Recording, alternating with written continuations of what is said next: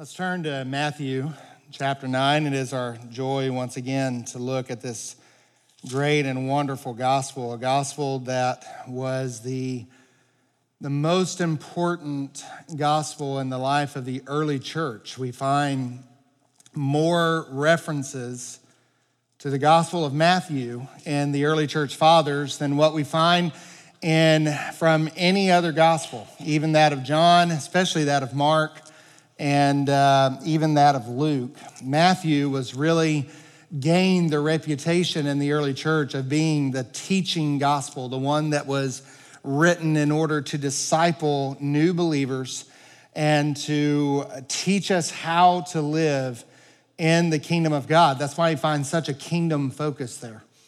And throughout the gospel, you find kingdom, references to kingdom over and over and over again. And so we've kind of modeled our study through Matthew in terms of the kingdom and talking about the life of the disciple and how we are to live in the kingdom of God. And as we are marching toward the second major discourse of Christ, the second major sermon, which comes in Matthew chapter 10, there is one more ministry summary that Matthew gives, and that's found in verses 35 through 38. And I'm going to ask you just to remain standing, but just follow along in your copy of the Word of God this morning as we read this passage together. Beginning in verse 35, it says, "And Jesus went throughout all the cities and villages, teaching in their synagogues and proclaiming the gospel of the kingdom, and healing every disease and every affliction. And when he saw the crowds, he had compassion for them because they were harassed and helpless like sheep without a shepherd. And then he said to his disciples, 'The harvest is plentiful, but the laborers are few. Therefore, pray earnestly to the Lord of the harvest to send out laborers into his harvest.'"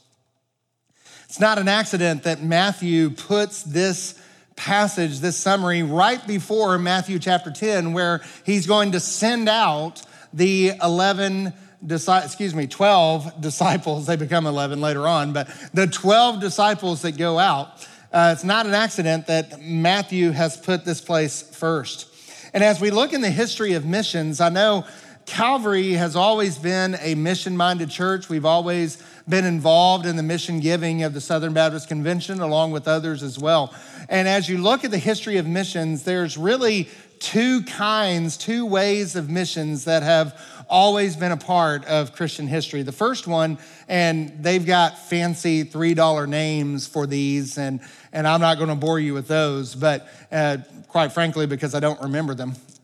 But essentially, you have kind of the fortress mentality. And the fortress mentality is when you go into a new nation and you set up essentially a base of operation. And usually there is literally a fence involved. There's usually protection involved. And the missionaries, and the mission teams, they come into that place at night and they sleep there at night and they do everything there. But then during the day, they open up the gate and they go out. And so let me tell you that there are places in the world that style of mission work is absolutely necessary. You have to do that. Places where the gospel is forbidden, places where for instance, you may have to have physical safety at night. Places like Haiti, they have to do this style. Places like the Philippines in some areas, you have to do it this way, and all kinds of stuff like that. But there is another kind of mission work that is done, and again, there's a fancy name for it. But that is the kind of mission work where you actually become part of the community. You live like they do. You live in the same kind of houses. If they live in a mud hut, you live in a mud hut. If they live in poverty, you live in poverty. And you essentially become one of the people. And you go out to where they are, you live like they do, you speak their language, you become part of their culture. And in that, you bring the gospel influence to where they are. Now, like I said, both of them are necessary and both of them have their advantages and disadvantages. But I will tell you, in the history of Christian missions, by far the most successful kind of mission work and the most fruitful have been not the first one, but the second one. And that's where the church actually becomes part of the community in order to bring the gospel into that community. And what is so interesting is that churches can get the same mentality where the church becomes like a fortress. And we come here and we tell everyone, if you want to hear the gospel, you need to come here. You need to come to us. And yet there is another kind of work and evangelism that we understand that we are to go outside of these four walls. We don't expect them to come to us, but we go to them. And again, I think there's merit in both kinds. In fact, I don't think a church should limit themselves to one. I think there should be both of them involved. But beloved, understand that the church is not called to be a fortress. The church is not called to be a place where we are settled and we are comfortable in these four walls, but we are saved to be sent. In fact, the early church did not even have four walls. The early church would meet wherever they could. They would meet in graveyards. They would meet in catacombs. They would meet in wherever they could. And there's still churches all over the world today that are doing that. And so the question is, what kind of model are we going to follow? And I think that's what we find here in the example that Jesus gives us in verses 38 through 35. I want you to notice what Jesus did. In verse 35, he goes through all the cities and villages, teaching in their synagogues, proclaiming the gospel of the kingdom. And then he saw the people. He felt compassion for them because they were distressed and dispirited. They were harassed and helpless like sheep without a shepherd. And then he responded by saying that the harvest is plentiful, but the workers are few. Beseech the Lord of the harvest to send out workers into the harvest. I want you to notice this is the model that Jesus gives us. So I want to look at this in 3 or 4 different ways and show how the model he gives us is the exact same model he's going to teach us in Matthew chapter 10. And so once again, Matthew is using this historic opportunity, this historic moment in the life of Christ to teach us something about being on mission for the kingdom of God. And here we have it in verse 35. One of the very first things he does, and he models for us, is that Jesus entered their world. He entered their world. He goes into the towns and the villages. He goes where they are. But I want you to notice he goes to the synagogues. And you would expect this. This is exactly Paul's model. This is the model that he always follows. He goes to the synagogues first in just about every city that he goes to. And what I want you to understand about the synagogue during this time is that it was not, we think of the synagogue today, we think of it like a church, essentially. And that's because that's the way most modern synagogues are. They're pretty much like a church. But back then, back during this day, the synagogue was literally the center of community life. It was where oftentimes business deals were done. It was where the Jewish children were educated. It was where just about everything in the community, it was a meeting place. It even had guest rooms. Even in some of the richer synagogues would even have guest houses that were involved, that were part of the synagogue. It also served as kind of a local library. It was literally the center of community life. It served as like a community center for the entire area. And that is where Jesus went. He went there because that's where the people were. He would go into the synagogues and he would proclaim and teach the kingdom of God because that's where ideas were being passed. That's where people were talking about the things and the happenings of the day. That's where stuff was going on. That's where children were being educated. That's where everything was happening, and that's where Jesus went. They were fully functioning community centers.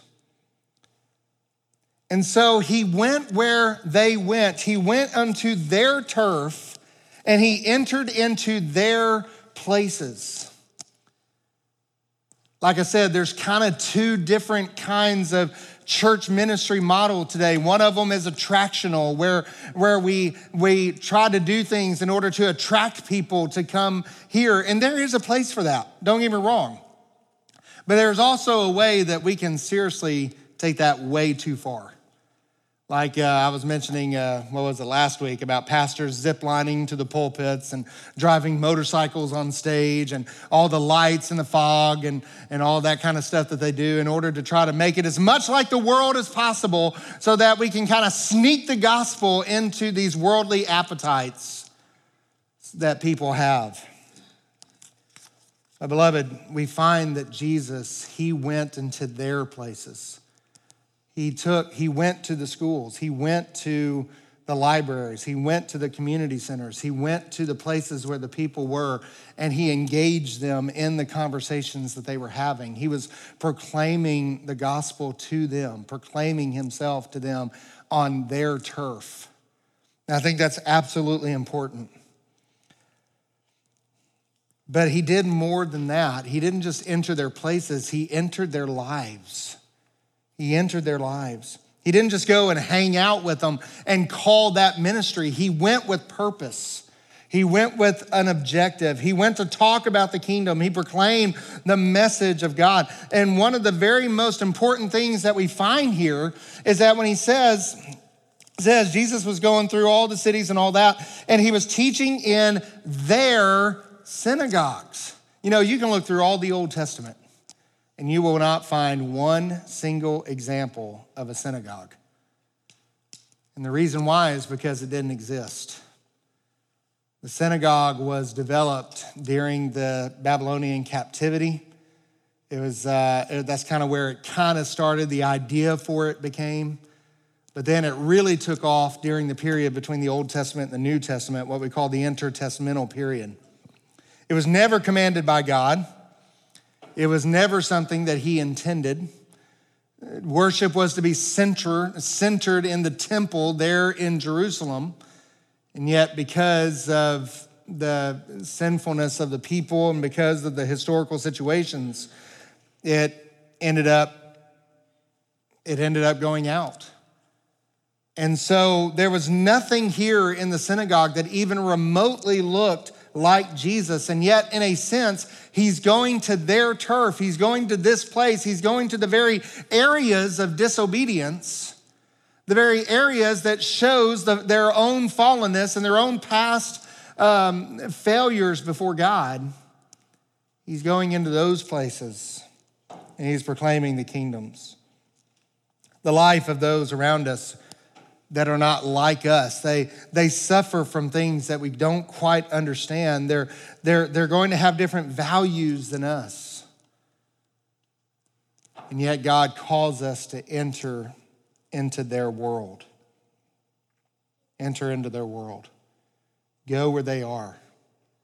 Get to know them on their turf. They're not going to be like us. They're not going to fit in our comfort zone, but that's okay. You know, there's a couple ways. Obviously, I mentioned mission work. This is obviously the most literal way to do this, but understand there are ways that you can enter into people's world by being right here. Just enter into their world, find out about them, get to know them. Let me ask you a question. When's the last time you asked maybe one of our teenagers what their favorite video game is? Or one of our teenagers, one of our youth, what subjects are they studying at school? Ask them about their friends. When's the last time you've done that? There was a parent who was having a lot of hard time with their teenage son, and he was like, I just don't get him. He's unmotivated. He is completely uninterested in anything. All he wants to do is sit around and play video games all day long. You know, when I was a kid, I went outside, I played football, I did all of this stuff, and he doesn't want to do any of that stuff. He just wants to play video games. And I said, well, why don't you play a video game with him? Oh, I can't do that. Why not? He says, well, I mean, first of all, I'm going to stink at it. Trust me, that is fun for him. That is perfectly okay. He will laugh at that. You can bond over that. I said, look, you need to understand something. And my son's into this too. You need to understand this is their world. They play on leagues. They play on teams. They do all of this kind of stuff. Just like back in the day when I would play team sports, they go online and that's their team and that's what they play. And you need to understand that. You need to understand that world. You need to go to that world if you're going to connect with your son. Beloved, when's the last time we've gone into the world of someone else and got to know them on their terms? Figure out what makes them tick. What is it that they like? Go where they are. Ask questions. Volunteer. Be where the people are. Enter into their world. And I want you to notice number 2 in verse 36. And seeing the people, he felt compassion for them because they were distressed and dispirited, or they were harassed and helpless like sheep without a shepherd. I want you to notice the first thing he does is that he feels compassion for them. He enters their world and he starts to see like they see. He starts to see the world as that they are going through. And you cannot help then when you are close to someone and you see the trouble that they are going through and the lives that they're living and the troubles that they're having, you cannot help but to feel compassion for them. You cannot help but to feel compassion. This is what he did. He saw that as they were going through, he saw that they were helpless. They were harassed. We talked about this already, how those 2 terms, you can go back through Matthew chapter 8 and 9, and you can look at all of those healings that he did. And you can find that all of them pretty much fall under those categories, that they were harassed, they were helpless. And Jesus went into the world and he saw them up close and personal. He saw their suffering. He saw their anguish. And some of it, was caused by the choices that they made. Yet Jesus didn't take an I told you so mentality. He didn't take a holier than thou mentality. He felt compassion for them. He saw their suffering up close. I was watching a documentary one time. It was one of our political leaders. It was her daughter, very well-known name. If I said it, you would all know it, and you'd either have love or hate for her. It tends to be one or the other. There doesn't tend to be a lot of middle ground in politics these days. Her daughter is a very well-known filmmaker, and she went into the South to kind of help understand it a little bit. And she was filming different people, interviewing them, and doing all of this. Pretty good interview, pretty good documentary. But one of the things she says in the interview is that, here are people who are politically on the absolute different side than she is, views things very differently, views the world very differently. And yet the whole time that they are having this conversation, their kids are playing together. They're doing all of these things together. They have dinner together, her and this family, and they get to know one another. And one of the things she says in the documentary that has always stuck with me is that she says it's hard to hate up close. It's easy to hate someone when they're all the way over there, but it's hard to hate up close. It's hard to hate someone when you're right there sitting in their living room getting to know them. Now, it's always stuck with me. Jesus goes into their world. He sees where they are, and he can't help but to feel compassion for them. Compassion. And then not only compassion, he sees what's happening, their suffering and their harassment. They're weary and they're tossed about. They're helpless. That's usually such a violent word. It refers to being severely wounded. We're celebrating this weekend Veterans Day, and we think about those veterans. So appreciated Art's prayer this morning, those veterans who are suffering from PTSD and wounds and have come back not quite whole. And that's the kind of people that this word helpless is referring to. People who have been tossed about so badly that they are wounded, they are hurting. It's used of animals that are lying on the ground after being wounded. They're dejected, they're crippled, they're helpless. And as Jesus is looking at these people and he sees the harassment that they are having, the helplessness that they're under, he cannot help but to feel compassion for them. You know, the Bible uses vivid language to describe those who are outside of Christ. It uses terms like unclean, they're in darkness, they're blind, they're diseased, they're children of wrath. In Romans chapter 3, verse 10 and following, it says, there's none who understand. There are none who do good. There are none who seek God. They don't even know what they need. And so they're clawing around in darkness, trying to find anything that will satisfy them, anything that will help them, anything that will bring them some measure of wholeness. And yet sin has rendered us helpless. Sin has rendered us totally depraved, totally helpless to do anything, unable to save ourselves. It has affected every part of our being.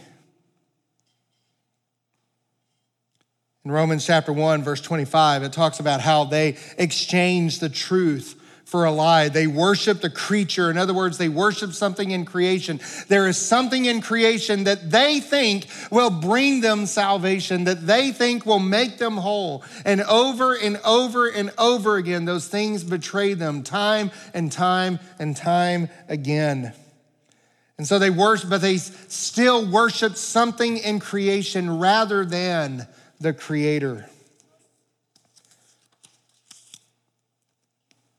They're following the isms of the age. They're worshiping the idols of the age. They're practicing the evil practices of the age. We've talked about that before. All of this sin has rendered them absolutely helpless. Do you feel compassion for them? Do you remember what it was like to be there? Do you remember what it was like to understand that your sin has rendered you completely unable to do anything for yourself? To make it to where completely unable to be saved of your own volition, of your own ability.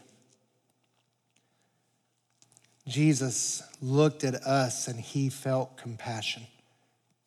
He saw people that were lost and dejected in sin. And he felt compassion for us. And I want you to notice the third thing he does is that he provides a biblical interpretation. He provides a biblical interpretation. He says here they were harassed and helpless like sheep without a shepherd. He diagnoses what the issue really is. Jesus understands what the issue really is. There's all kinds of worldly explanations today of why our world is the way it is. Some people will say, well, it's a lack of education, it's a lack of resources, a lack of equity, it's CRT or whatever critical theory is out there. There's not enough liberation, there's not enough this, or there's not enough that, or there's too much of this, or there's too much of that. They apply all kinds of definitions to why the world is the way it is today. And we do the same thing. We have people come into the church and we apply worldly understandings as to why they're going through the things that they're going through. Oh, well, it must be this, it must be that, it must be, fill in the blank. But Jesus gives us exactly what the issue is. They are like sheep without a shepherd. They are people who are separated from their shepherd. That's the problem. That's the issue. And they are unsurrendered to their Lord. They should be worshiping Christ, and they're not. Their lives have been made a mess out of because they've tried going their own way, doing what's right in their own eyes instead of what is right in God's eyes. They are like sheep without a shepherd. And Jesus applies a biblical understanding, a biblical definition. You know, one of the things that I talk about in counseling is that it's so important that we use biblical terminology. If you abandon biblical terminology, then beloved, you abandon biblical authority. If we're using terminology that is unbiblical, then you can look all through the Bible and yet you won't find it. We need to use biblical terminology and help people understand from Scripture, this is the issue. This is the problem. This is what you're experiencing. I remember there was a young lady who came to our church one Wednesday night, and she was talking about addiction, and she had a history and problems with addiction, and we sat down and talked about it a little bit. And she said, "You don't understand. I've gone everywhere. No one understands how I feel. No one understands what I've gone through. No one understands what's happening in my life." And I took her to Judges chapter 3, and I read the passage where they would come under captivity, and then they would recognize their captivity. They would repent of their sin and go and cry out to God, and he would deliver them, only for them to go right back into captivity once they'd forgotten God again. And I remember she started crying because she said, that is exactly what it feels like. I've never heard it put that way before, but that's exactly what it's like. You mean the Bible has answers for me? And I said, yes. The Bible knows exactly where you are because God knows exactly where you are, and he wrote the Bible. There are biblical solutions, beloved. We don't come here to church to find great stories about God and about people in the past and listen to great truths about God. But then when it comes to real problems in the world, we have to trust the world to do that. No, there are real answers in the Scriptures. There are real solutions. And what Jesus is doing here is that he finds where they are, he feels compassion for them, and then he applies a biblical definition. He interprets their issue. He understands where they are. You cannot do that unless you are in the battle with them. And that's exactly what Jesus does. And then finally, he brings them himself and his answers. Look in verse 37. He said to his disciples, "The harvest is plentiful, but the workers are few. Beseech the Lord of the harvest to send out workers into his harvest." I want you to notice how much Jesus cares here, that his care is not just simply sympathy. It's not just looking at the people and saying, "Oh, how I wish." But it's a sympathy. It's a compassion that prompts action. For God so loved the world, that's great, but it doesn't stop there. God so loved the world that he gave it. His love prompted him to do something, prompted him to make the ultimate sacrifice. And Jesus responds with action, with a wholehearted commitment to do something. And what does he do? He sends his church. He sends his church. In Matthew chapter 10, is the sending instructions that he gives us. What is it that we're supposed to do? Beloved, Jesus is the answer. You go out there in the world and you're basically going to find three problems. And usually there's going to be some interaction of all three. They're worshiping, they're believing the isms of the age, they're worshiping the idols of the age, and they're practicing the evil practices of the age. Beloved, our solution is found in Jesus Christ. How do we answer the isms of the age? What are the three pillars of our ministry? You remember? They're specifically worded this way. How do we answer the isms of the age? By knowing the faith. How do we answer their worship of idols of the age? By living the faith. And how do we answer the evil practices of the age? By sharing the faith. Beloved, in the same way, you're going to find these three solutions, these three problems out in the world: idols, isms, and evil practices. You're going to find that Christ gives us the answer, because he is the way, the truth, and the life, and no one comes to the Father except by him.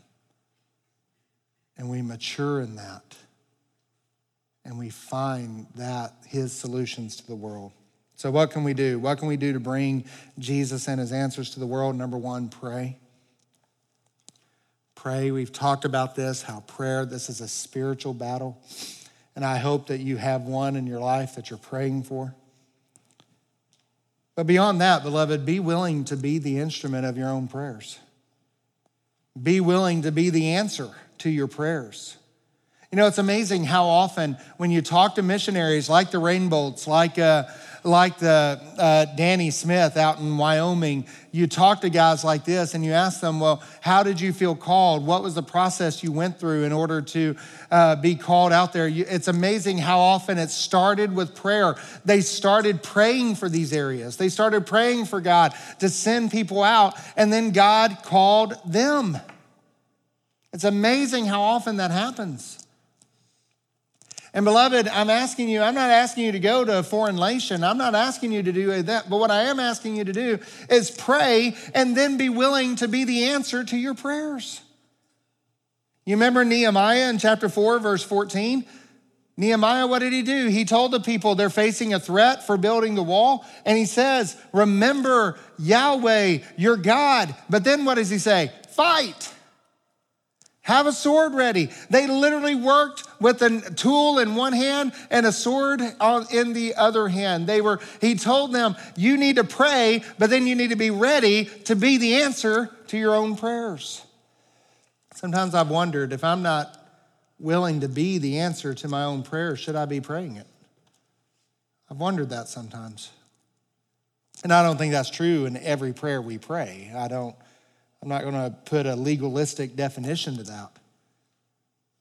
But beloved, be willing to be the answer to your own prayer, and then practice mercy. Practice mercy. Practice compassion. Beloved, the world has enough judgmentalism. The world has enough division. The world has enough political bickering. The world has enough of all of that stuff. Beloved, let's be people of mercy. Let's be people of compassion. Let's be people who say, you know what? We may not think the same way on these issues over here, but what we have to give you supersedes all of that. We have Christ. And Christ is the King, and no election is ever going to change that. Nothing is ever going to change. Christ is the King, and he will be the King forever. And that's what we put our hope in, not who might get elected in the next election, not who might do this or that, not who, whatever, not in a program, not in an emphasis, not in anything. We put our hope in Jesus Christ, and that's the hope we want to share with the world.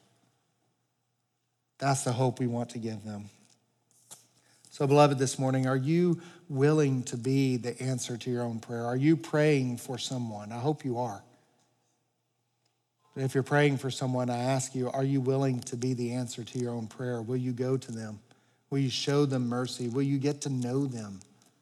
Just find out who they are. Get to know them. Whether they come to Christ or not, show them love. Show them compassion. Show them mercy. And are you willing to share the gospel with them? Will you be on mission? There are two kinds of churches. Just like the fortress mentality, just like the going mentality. There's two kinds of missions. There's two kinds of churches.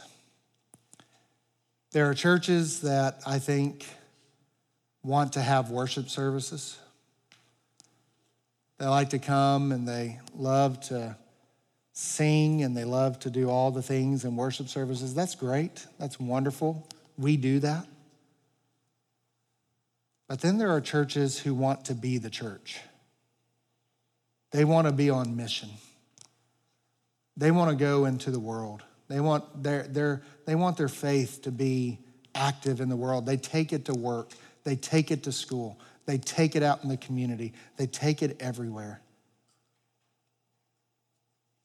And I think what Jesus is calling us here to is to be the church, is to be his body, and to do what he did, to go enter their world, feel that compassion that he has for them, interpret what they're going through biblically, understand it from a biblical point of view, and then provide them Jesus and his answers.